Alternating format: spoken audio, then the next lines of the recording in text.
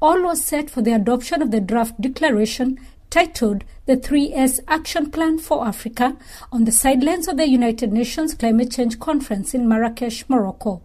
Conveners of the meeting, the Foreign Affairs Minister of Morocco, who is also the President of the COP22, Salhadine Merzer, and Senegal's Environment Minister Abdoulaye Baldé, opened the session outlining the threats that the continent faces as a result of climate change. 200 million people in Africa are currently food insecure and face immense water stress. Hundreds of young Africans have become casualties of climate change, drowning in the sea as they seek better life away from the non-productive land. They are also at risk of joining terror groups and being radicalized because they are vulnerable.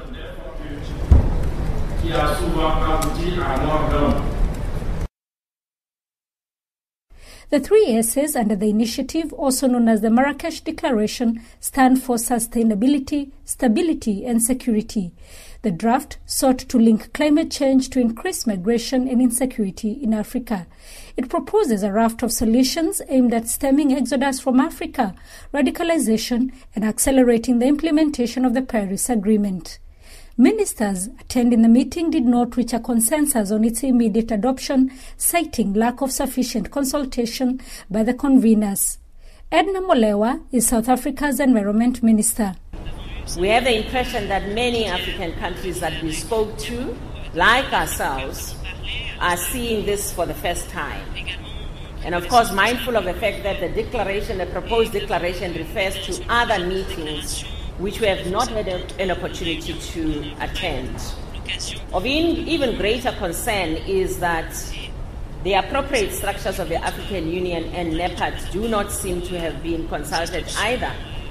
And yet the draft action plan claims to already have partners from outside the African continent, such as the G7, G20 and the European Union, which we graciously see present here today.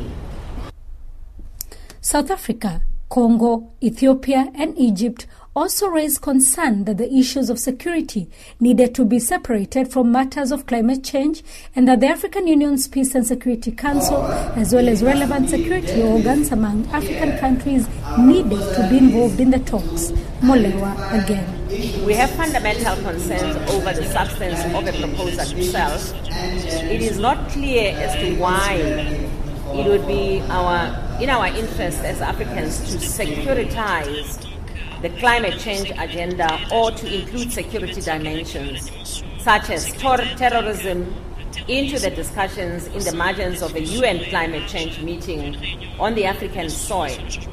And we have also looked at some documents that are there that talk to issues around human conflict, how climate change could be connected to that. There seems to be no conclusive evidence in those documents that indeed there is a connection and a scientifically based connection. South Africa's position has always been that climate change is best addressed collectively by all parties. Let's not be misunderstood. And this we do believe that has got to be addressed as a socio-economic and environmental issue, with the UNFCCC as a lead multilateral body. We consistently think that it is important that all of us as parties should resist to take these matters of security and the UN Security Council and other less representative bodies that have a different focus and mandate from the UNFCCC. So those matters we do think actually belong there. While appreciating that the continent has indeed suffered the effects of climate change, the ministers urged for more time to come up with a document agreeable to all. Ethiopia's Minister for Environment.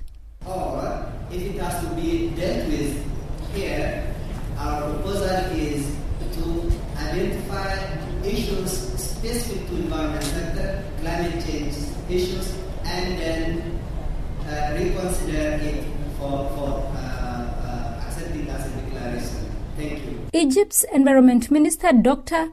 Khaled Mohamed Fahmy was appointed chairperson of the task force that will include Senegal, Ethiopia, Gambia and Niger to come up with a document that encompasses the views of all countries.